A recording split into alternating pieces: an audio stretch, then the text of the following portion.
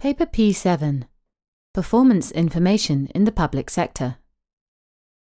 The syllabus and study guide for Paper P7 International, Advanced Audit and Assurance, and the Singapore adapted paper includes a section entitled The Audit of Performance Information, Predetermined Objectives, in the Public Sector. This podcast is intended to provide insight into this syllabus area and explain some of the issues of which candidates should be aware when studying this aspect of the syllabus. Background.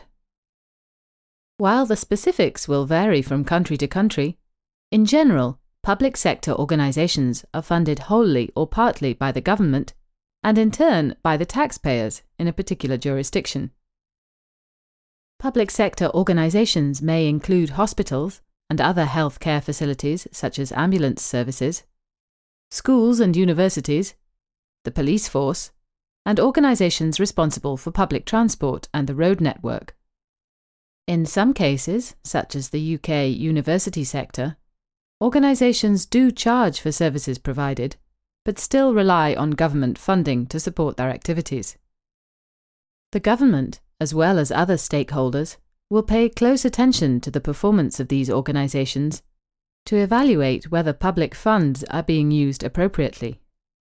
The organisations should aim to demonstrate that public monies allocated to them are being used effectively, that specific targets are being met, and that appropriate decisions are being made in respect of long-term planning. Essentially, the management and those charged with governance of a public sector organisation need to show that the organisation is meeting its objectives and performing its role in society, and performance information is likely to be required in order for this to be demonstrated. If a public sector organisation is not performing well, then its funding may be cut and its management may be replaced. In extreme situations, the organisation may even be shut down. This is supported by guidance issued by the Public Sector Board of IFAC, which notes that the primary function of governments and most public sector entities is to provide services to constituents. Consequently, their financial results need to be assessed in the context of the achievement of service delivery objectives.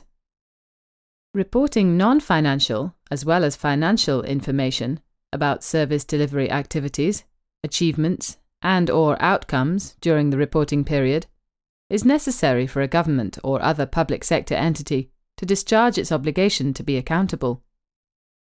An example of how this is implemented will now be given. This is taken from the UK's National Health Service, NHS, website. In the NHS, performance monitoring should do the following: help to define performance targets or goals across the key aspects of service delivery, including management of resources, personnel, infrastructure, customer service, and financial viability. Provide a comprehensive picture of the organisation's progress towards achieving its performance targets or goals. Provide an early indication of emerging issues or cost pressures that may require remedial action. Indicate where there is potential to improve the cost-effectiveness of services through comparison with other organisations. You can read more about this at www.institute.nhs.uk/quality_and_service_improvement_tools/. Measuring performance information.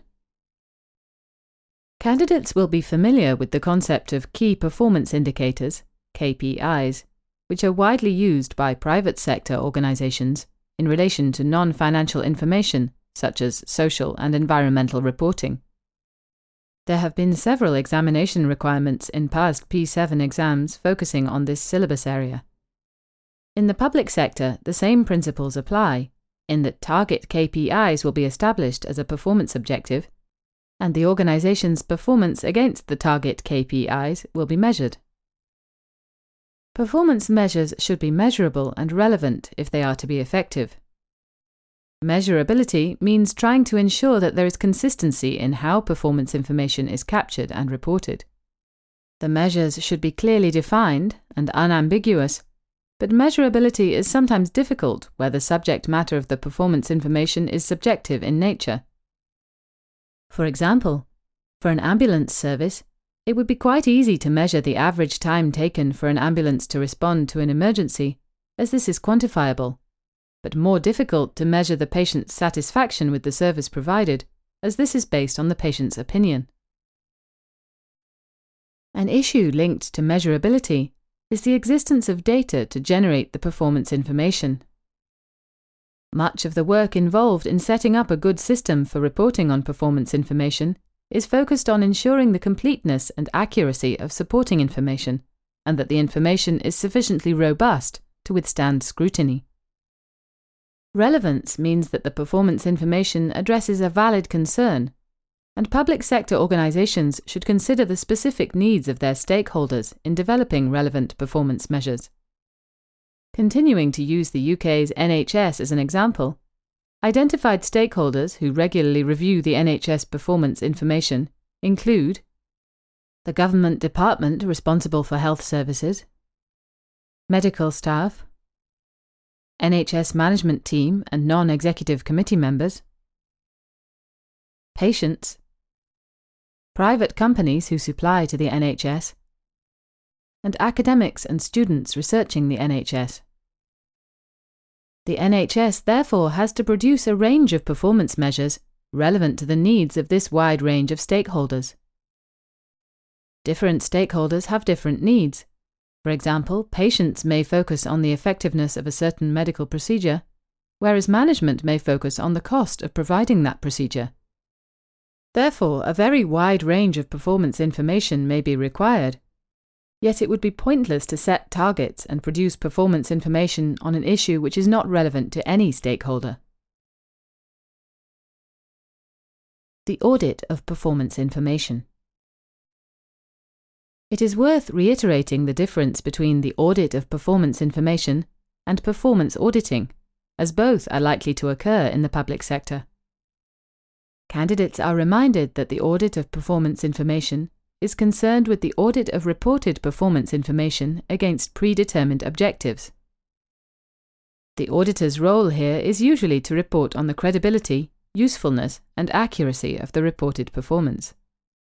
Performance auditing is related to the evaluation of how the public sector body is utilising resources, and often focuses on determining how the public sector body is achieving economy, efficiency, and effectiveness, sometimes referred to as value for money auditing.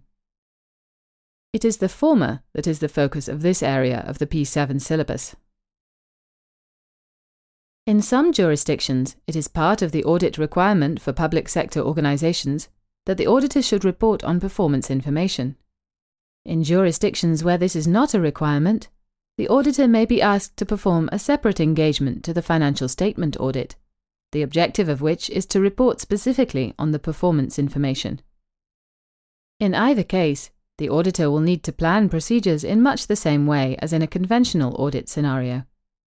Candidates are therefore encouraged to apply their existing knowledge of audit planning, risk assessment, and evidence-gathering techniques to this type of information. The auditor is still looking to ultimately report on the validity of the information included in this respect.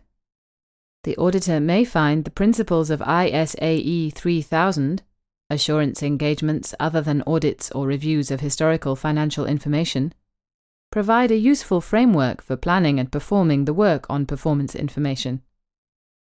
As with any engagement to provide assurance, this would likely start with an understanding of the entity to ensure knowledge of the predetermined performance measures, an evaluation of the systems and controls used to derive and capture the performance information, and also performing substantive procedures on the reported measures. The auditor will also need to understand the rationale behind the measures that are being reported on, considering the relevance and suitability of them in terms of the objectives of the public sector organisation, in order to help assess the usefulness of the information being provided. Audit procedures may include the following: tests of controls on the systems used to generate performance information, performing analytical review to evaluate trends and gauge the consistency of the information, discussion with management and other relevant individuals, for example those responsible for the reporting process, review of minutes of meetings where performance information has been discussed, confirmation of performance information to source documentation. This may be performed on a sample basis. Recalculation of quantitative performance information measures. Of course, the procedures must be specifically tailored to the performance information subject to the audit. Further, as in any audit, the working papers must contain a summary of findings and clear conclusions on the procedures that have been performed. Reporting on performance information. There is no specific format or wording that is prescribed by international regulations for reporting on public sector performance information, though in some jurisdictions the national regulators may issue country-specific requirements. Generally, the auditor will provide a conclusion on whether the public sector entity has achieved its objectives as shown by the reported performance information, and concludes on the information itself. This conclusion may be in the form of a reasonable assurance conclusion, i.e. an opinion is expressed, or may be in the form of a negative assurance conclusion, i.e. no opinion is expressed. Essentially, in the absence of any jurisdiction-specific requirements, the auditor will agree the type of conclusion with the public sector organisation and usually its regulating body. Often, the performance information will be provided as part of the public sector organisation's integrated report, in which case the auditor's conclusion will be included within the integrated report. Conclusion. The audit of performance information in public sector organisations can be approached in a similar way to the audit of KPIs in private sector organisations, and conventional audit techniques can be employed, though they will need to be tailored to the specific measures that are subject to audit.